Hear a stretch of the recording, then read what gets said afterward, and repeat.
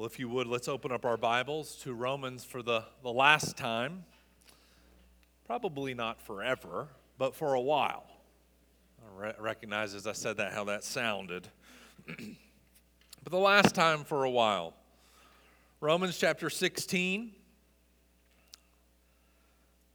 As you turn there, I think it's fitting to consider that we've taken the Lord's Supper and given thanks to God.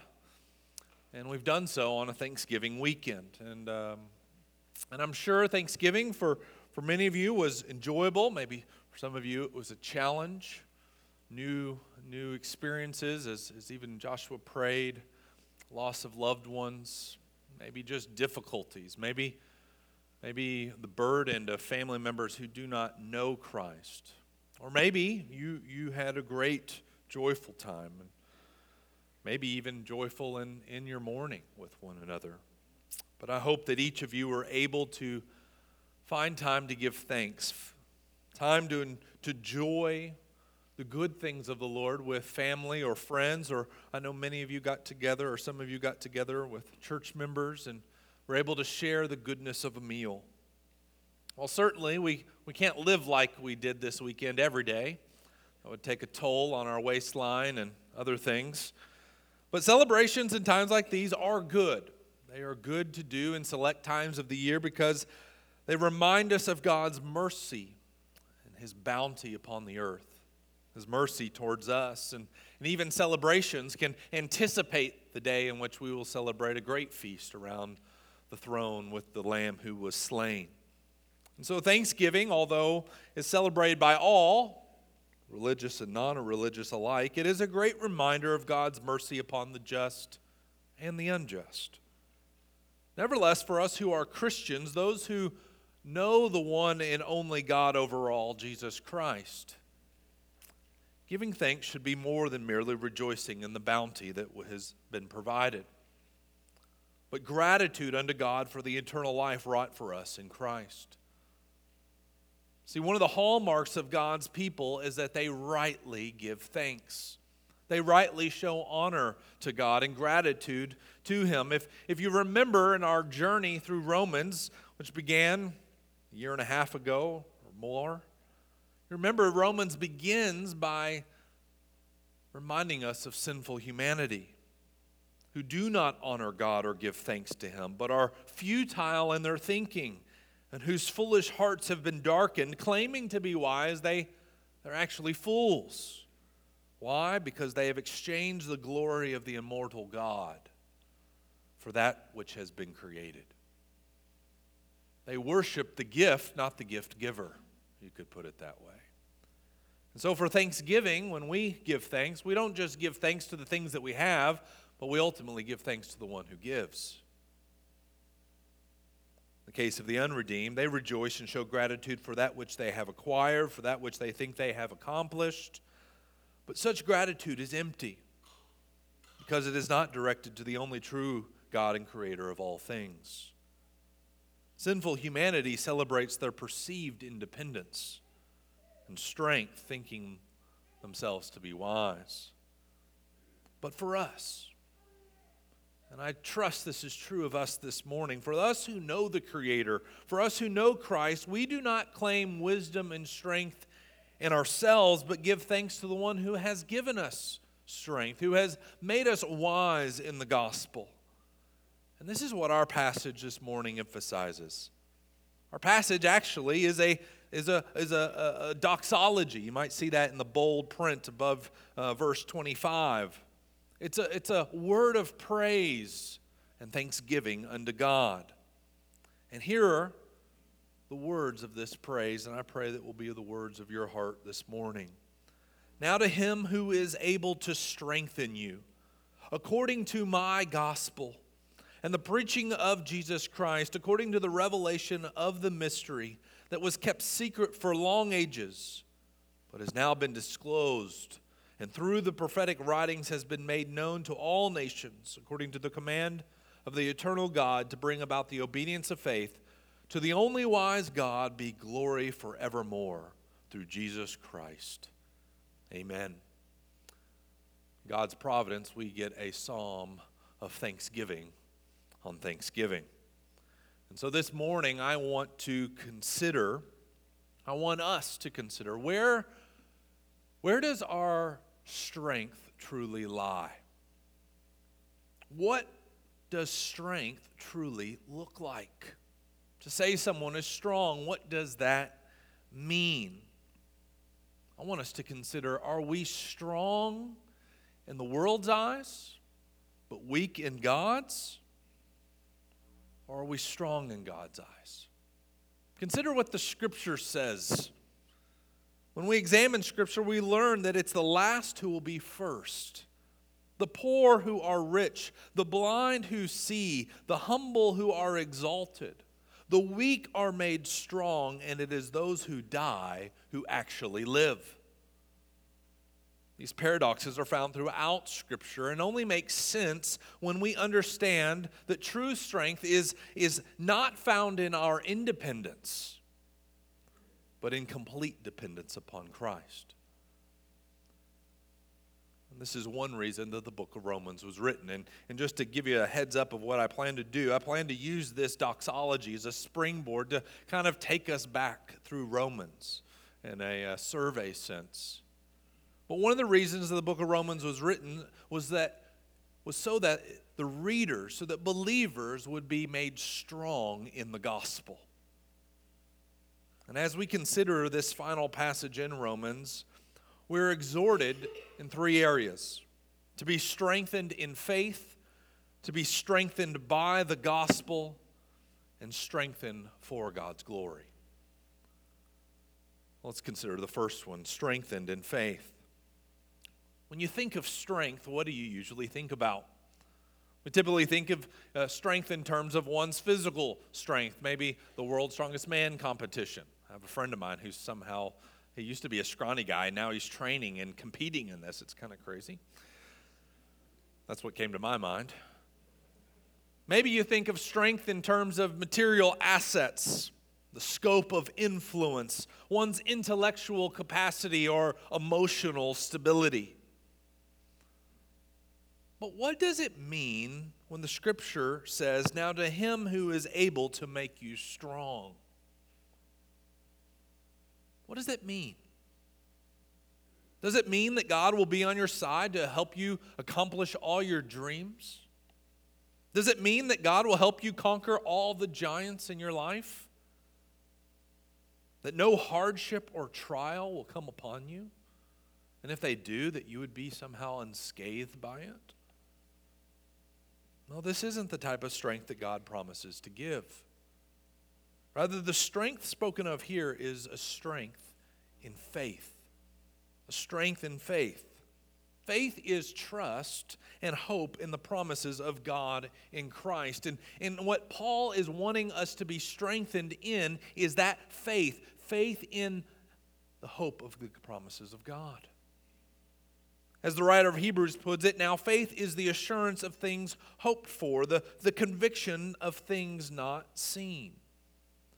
Brothers and sisters, we live in a world that finds strength in what is seen, don't we?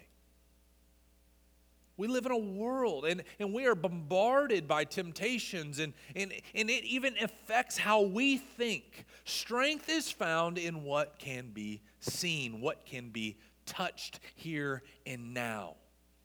And so the temptation is to live for the here and now and everything that we do.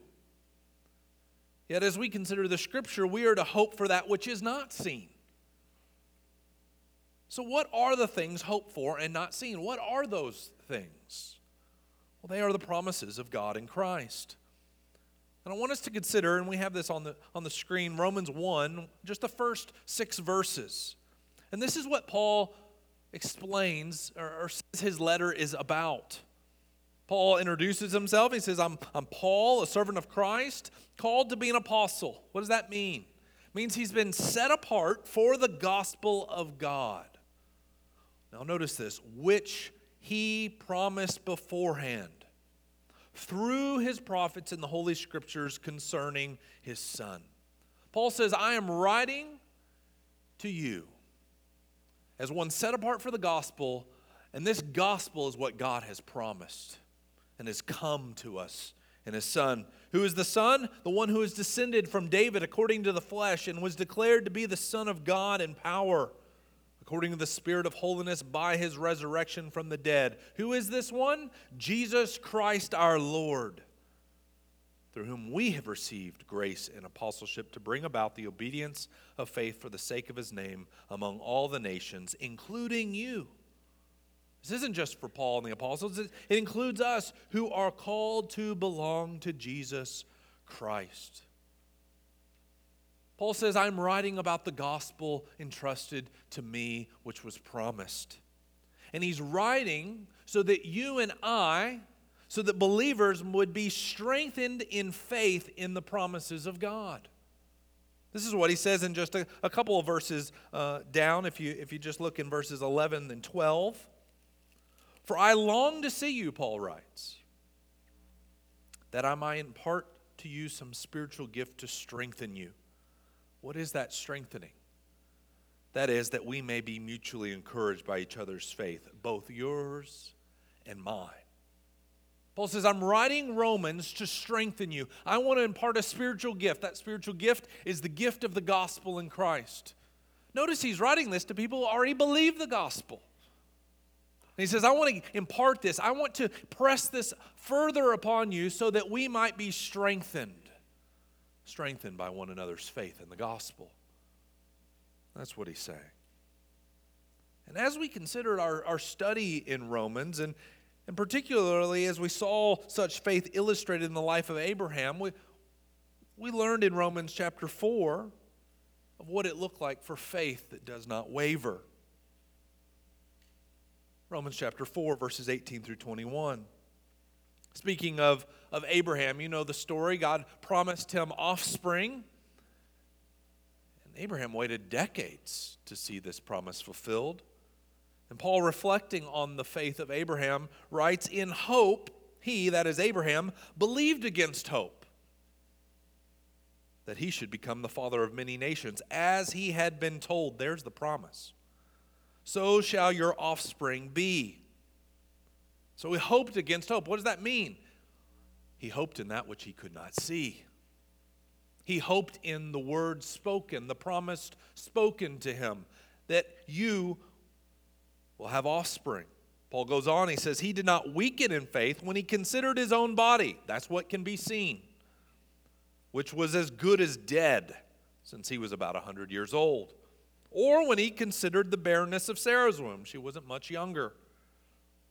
No unbelief made him waver concerning the promise of God, but he grew strong in his faith as he gave glory to God, fully convinced that God was able to do what he had what? Promised. True strength is strength in faith in what God has promised. Do you see that?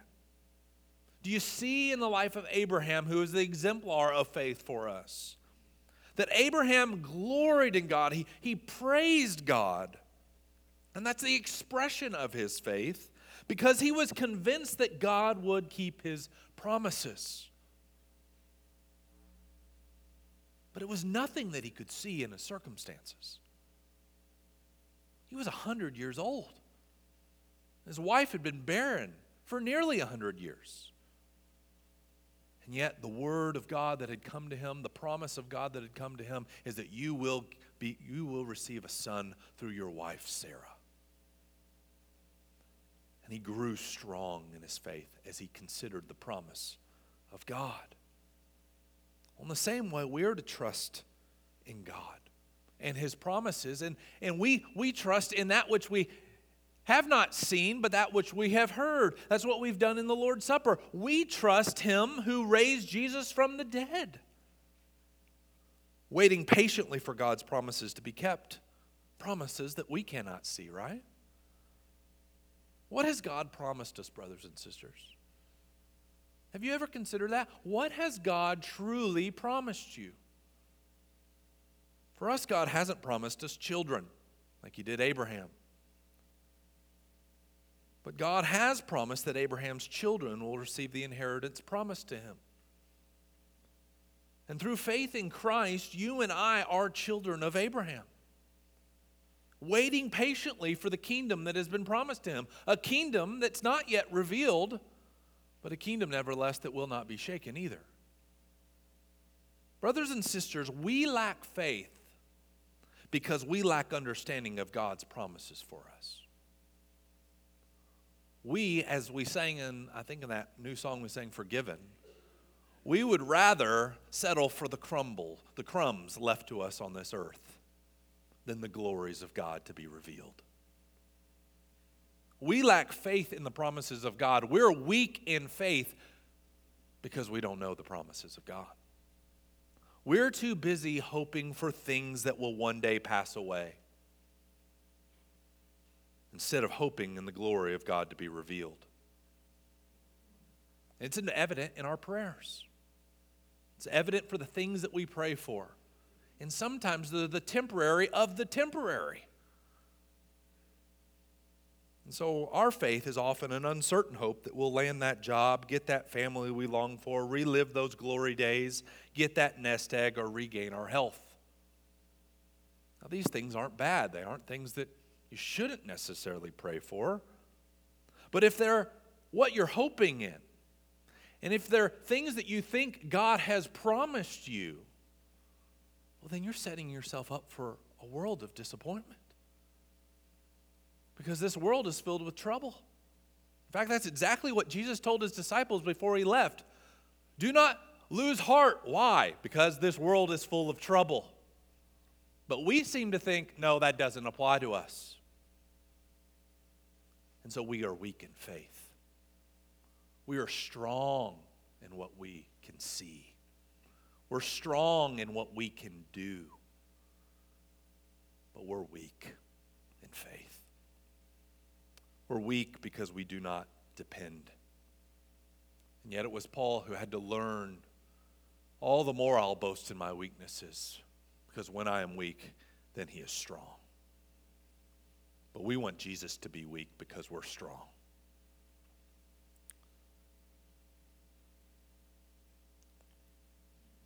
But we need to be reminded of the promise. What has he promised? He's promised us resurrection from the dead.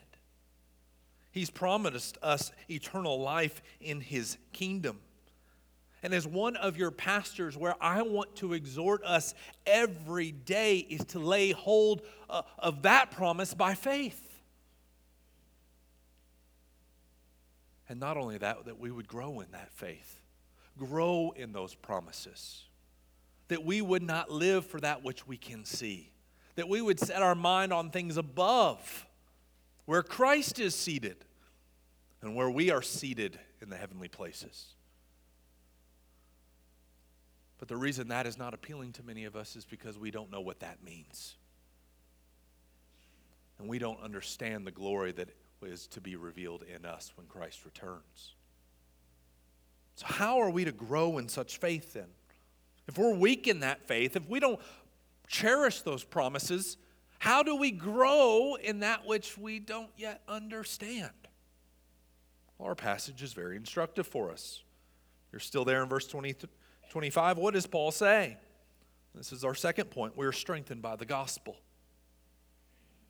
We're strengthened in faith, but how does that happen? By the gospel. And this is what Paul says. Now to him, that's God, who is able. He is able, brothers and sisters. Do you believe that? Those of you who are weak and beaten down, do you believe he is able to strengthen you according to the gospel and the preaching of Jesus Christ? Do you believe that? Because this is the hope for us, the gospel and the preaching of Jesus. This is again how Paul began the letter. For I am not ashamed of the gospel. Oh, how I want us to be people not ashamed. People would say, oh, I declare the gospel because in it is the power of God to salvation to everyone who believes, including me. For in it the righteousness of God is revealed from faith. That's the beginning. How is it revealed? Faith for faith. As it is written, the just shall live by faith. How do we truly live? Have you ever wondered that? How do you truly live? How do you live eternal life living? Ever thought about that? Like, well, I wake up, I breathe, I go about my day. Yes. But how do you live by faith? Because the Scripture says the righteous will live, they won't die. They live, they find life by faith. This is how Christ put it. Man does not live by bread alone, but every word that proceeds from the mouth of God. God's life-giving power works through the gospel in the lives of those who trust the gospel. That's what faith is. Faith is trust, it's reliance, it's dependence. I believe the gospel, which is the promise of God for me, and I live by that promise. I wholly lean on Jesus' name. I trust the gospel. In other words, even if you have a faith of a mustard seed, the good news is that seeds grow. Maybe you say, I am weak in faith. Well, how do you water that seed? You water it with the gospel. Because the gospel is the seed, the means by which that seed was planted. And you keep watering, and you keep watering, and that seed will grow. Again, Romans 10:17 tells us that the source of faith is that faith comes by hearing, and hearing through the word of Christ. I feel this temptation, brothers and sisters, that somehow I will grow in my relationship with God and Christ some other means than digging myself in the word. Some other means I will grow. No, faith comes by hearing, and hearing through the word of Christ. That's how you began in faith, and that's how you grow in faith. So just like the mightiest of hurricanes, we think of those hurricanes that are devastating but mighty in power. Where do hurricanes get their strength? By sucking up the warm currents from the waters on which they hover. Well, in the same way, we grow in faith as we draw from the warm currents of the gospel of Christ. Are you hovering? Are you sucking it up? Are you feeling the radiating heat of the power of God through His Word? Because that's the only way you'll grow. That's the only way you'll be strong in God's eyes. This gospel, Paul says, back in our text, verse 25, accords with the mystery that was kept secret in previous ages, but has been revealed in Christ. What does that mean? This means that God's saving purposes, that is, His plan of redemption for us and the creation, for us and the whole world, are disclosed through the gospel of Christ. And so we learn in the gospel that God keeps His promises how? What is the gospel? It's the death and resurrection of Christ. Well, I've been united to Christ. So what do I learn about that? Well, that means that's how He's going to keep His promises to you, through death and resurrection. That's where the trouble part. We don't want the death part, but we want the resurrection. Well, that's only one way to raise. You got to die. And so we learn in the gospel that we too receive the promises as we die daily and live by faith in Christ. And ultimately, we will die unless He returns. So I want you to consider, as we think about Romans, think about the gospel, how God has saved you. What does the gospel say to you, and how God has saved you, how God is saving you, and how God will save you? And I would put forth to you that it's by death and resurrection. Everywhere we see it, it's death and resurrection. Let's look at the first one, Romans 3:21 through 26. This will be on your screen.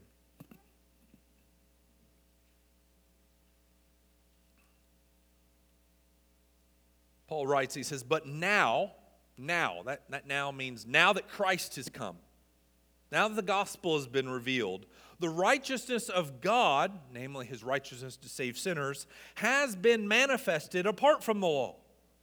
although the law and the prophets bear witness to it.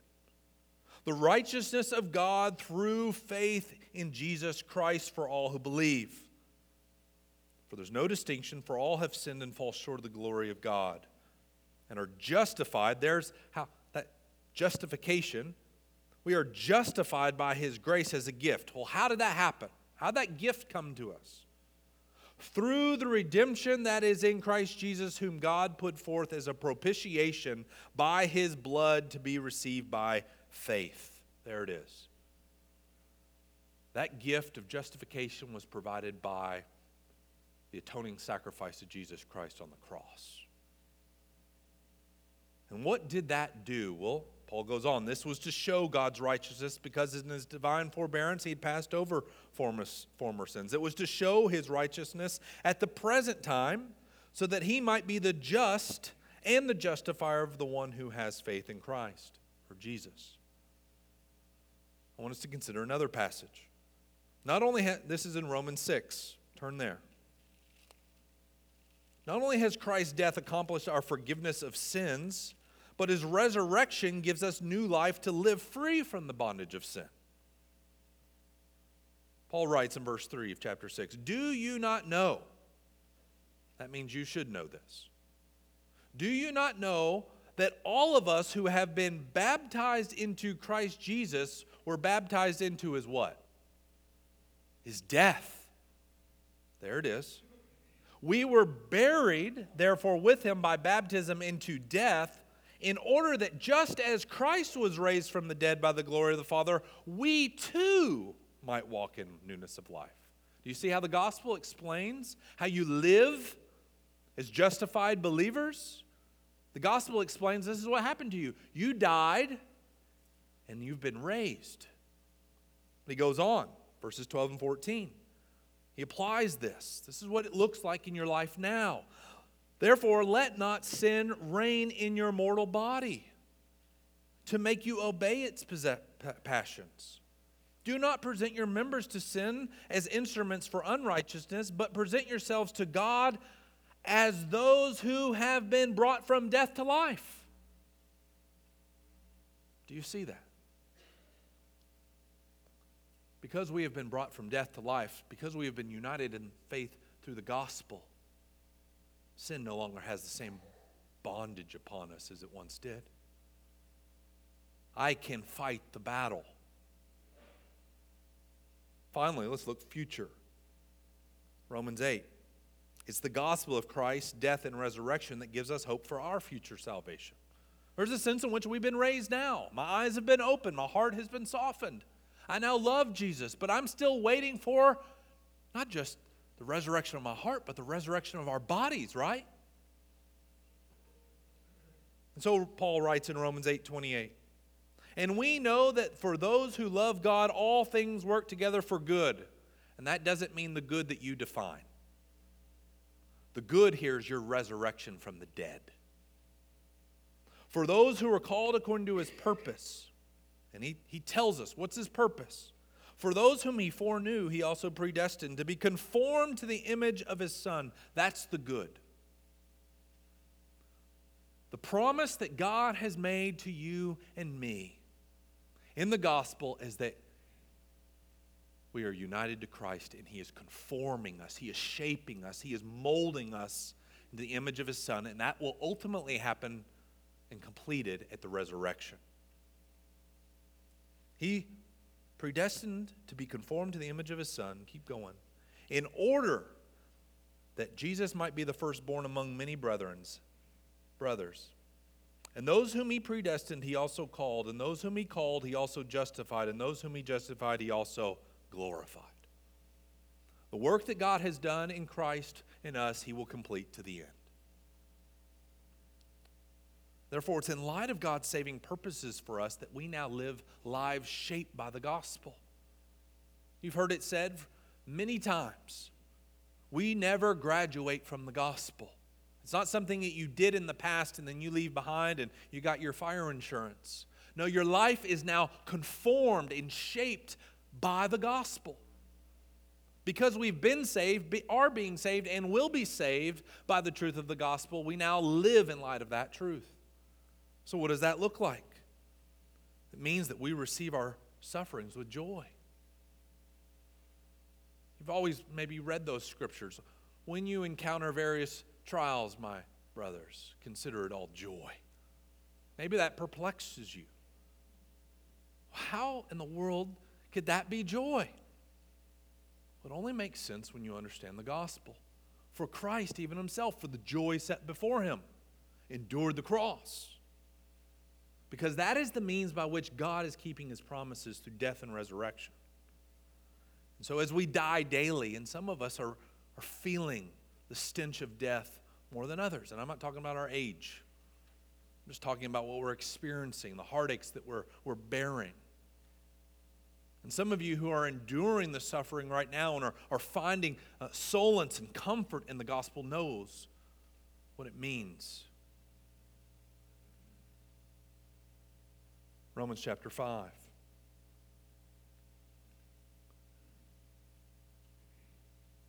Therefore, since we have been justified by faith, therefore, since we have received the gospel and been forgiven of our sins, what does that mean for us now? He goes on, he says, we have peace with God through our Lord Jesus Christ, through whom we have also obtained access by faith into this grace in which we stand. And we rejoice in the hope of the glory of God. We are looking to that hope of God's glory to be revealed. But that's not also what we rejoice in. Not only that, but we rejoice in our sufferings. Knowing what? Knowing the promises of God. That's what he's talking about. Knowing that suffering produces endurance. In light of the gospel and the promises of God, as we grow, and suffering is actually like the workout gym of your faith. It's the means by which you pump those muscles of faith harder than you ever have before so that you grow. Because you know that those sufferings have a purpose and they are producing endurance in you. Knowing is trust that God is working in our suffering. And too many of us, and I put myself here, we would do anything to avoid it. We want to avoid suffering at all costs, and we are disappointed when it shows up. And that's because we don't understand that God's working in us through suffering. We want the glory without the cross. We're like Peter when Jesus says, I will be handed over to the chief priests and be crucified. He says, by no means. And Jesus had to say, get behind me, Satan. You have set your mind on things of men and not the things of God. We too quickly say, by no means, this couldn't be the Lord's will for my life. But yet everywhere in the scripture it says, rejoice in your sufferings. We can only do that if we're gospel strong.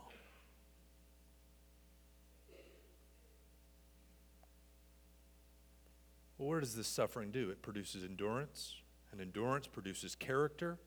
That's the shape and the genuineness of our faith, and character produces more hope. And hope does not put us to shame.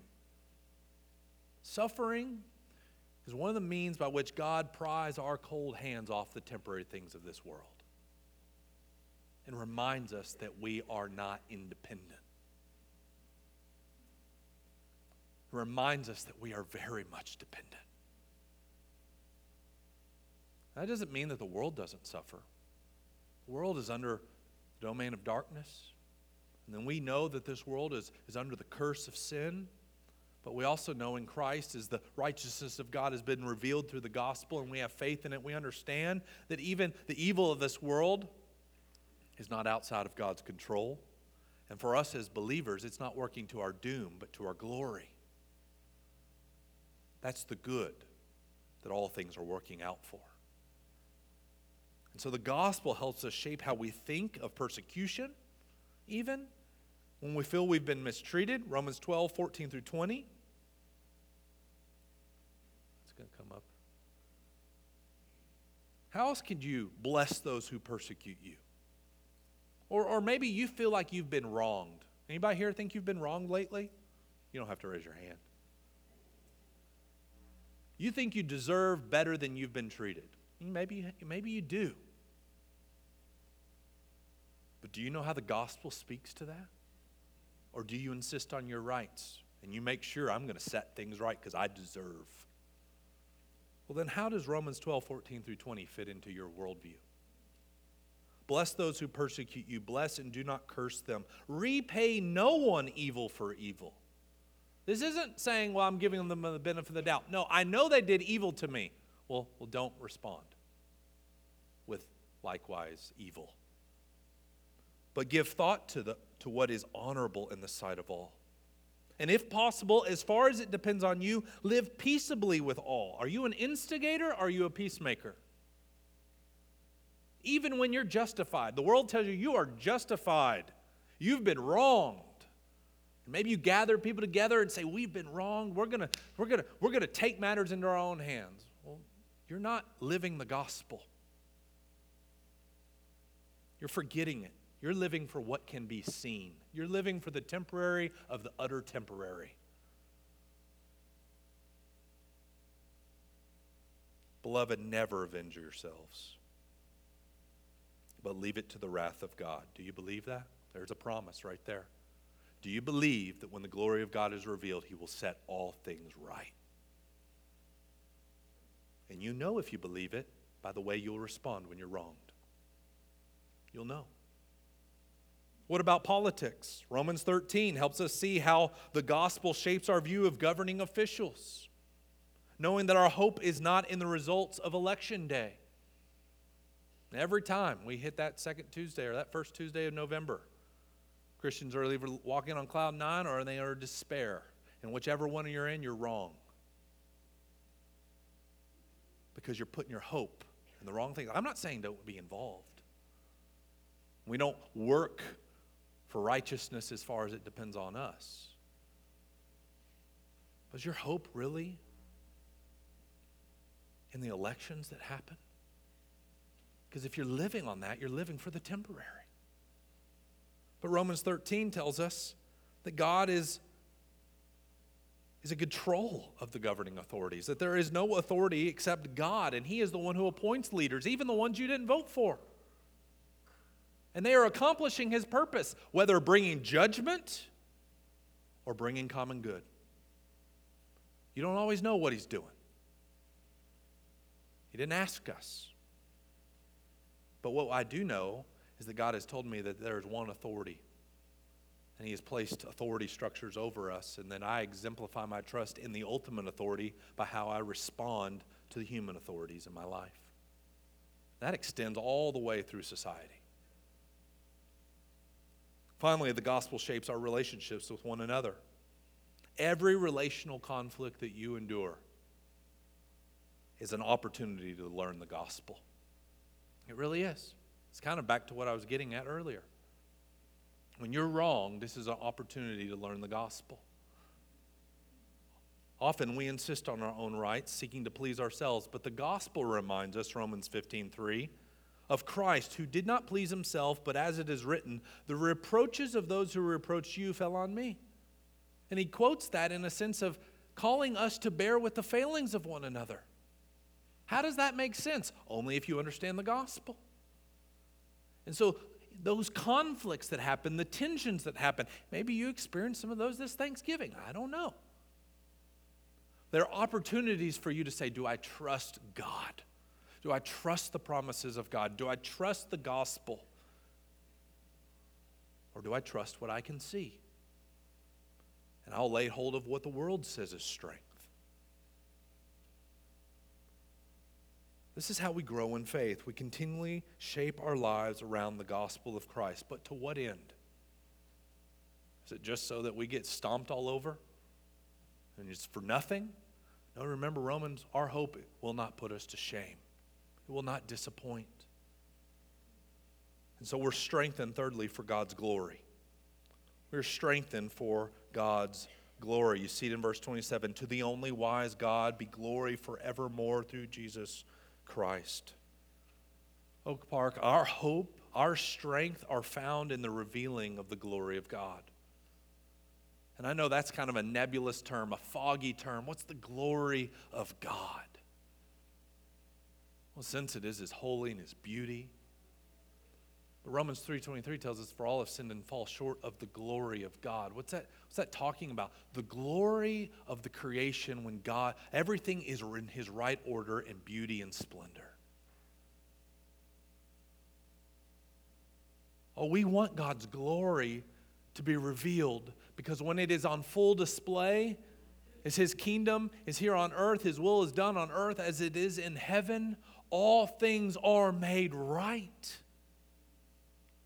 So God's glory is our glory. He shares it with us, not His divine nature, but He shares the goodness. All the things that are His becomes ours in Christ, His Son. And this not only means our glory, but the glory of creation. All things will flourish under His sustaining grace for all eternity. And those who are gospel strong long for God's glory. Like Moses, we'll beg God, show us your glory. Our prayers will be not temporary focus, but, oh Lord, as I suffer through illness or not getting that job or things aren't working my way, teach me endurance. Teach me to hope in the glory to come. Because even if I got what I wanted, it's temporary anyway. But Lord, if it be your will, that would be great. But if not, Lord, I'm hoping in your glory that comes through Jesus Christ. Amen. That's what our prayers are. That's what they are to be. So we are like Moses saying, show me your glory, Lord.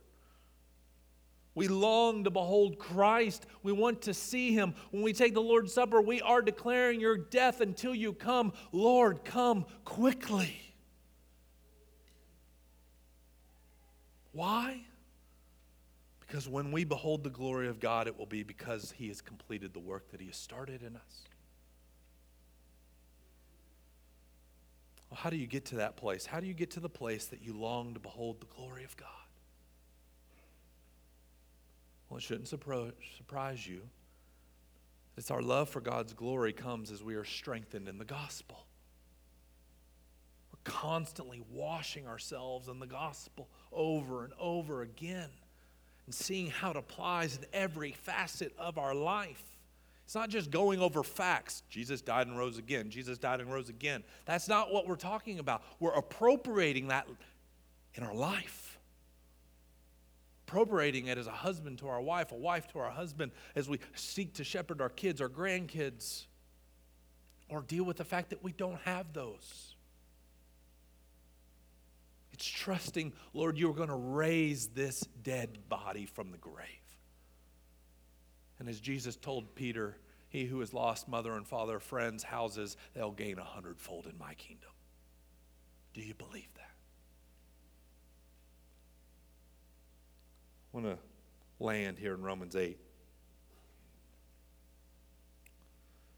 Kind of ties all these things together. Romans 8:18. And then we'll go into 19, which is up on the screen. Paul says, for I consider that the suffering of this present time. How are you suffering? Think about it right now. What is stress on your life? What is the heartbreaks in your life? What is the pain in your life? Consider that the suffering of this present moment is not worth comparing with the glory that is to be revealed to us. What is that? Well, it's even what the creation's longing for. Verse 19, for the creation waits with eager longing for the revealing of the sons of God. That is us in our glory. For the creation was subject to futility, not willingly, but because of Him who subjected it in hope, that the creation itself will be set free from its bondage to corruption and obtain the freedom of the glory of the children of God. Do you see that? Themes of glory. The glory to be revealed is our glory. It's God's glory. For we know that the whole creation has been groaning together in the pains of childbirth until now. And not only the creation, but we ourselves, amen? We're groaning. We're hurting. Longing As we eagerly wait for the adoption as sons and daughters, the redemption of our bodies. For in this hope we were saved. Now hope that is seen is not hope. Stop hoping for what is seen. For who hopes for what he sees? But if we hope for what we do not see, we wait for it with patience. When the glory of God is revealed, all things are going to be made right, brothers and sisters. This means that God's glory will also be manifested in judgment. When Jesus Christ will judge the secrets of the hearts of men, and God will crush Satan under his feet. This day will be a day of vindication, not only for Christ, but also for all who trust in Christ and who have hoped in him. And this leads us to worship. And so, Oak Park, as we have closed out our journey through the book of Romans, it's my prayer for all of us that we'd be strong in the gospel, that you would be feasting on the hope of the glory of God in Christ through faith. And that you and I would grow stronger and stronger, not in might, not in possessions, although those things may happen. But knowing that is not where our hope is found, but we would fix our eyes upon that which cannot be seen, upon a glorious kingdom that will not be shaken. Let's pray. Heavenly Father, as we have closed this journey through this marvelous epistle, this spiritual gift that has been given to us, Lord, I pray that you strengthen us by it. Lord, our hearts are prone to wander. Lord, I feel it. Prone to leave the God I love. Take our hearts, oh, take and seal it. Seal it in your courts above. Keep us, Father. You are the one who's able to strengthen us according to your gospel, to the preaching of Jesus Christ. You are the only wise God, and glory be to you forevermore through your Son, Jesus Christ. And your people say, amen. Well, let's stand, and fitting song, Pastor Chris, as well with our soul. Let's sing this with eyes of faith.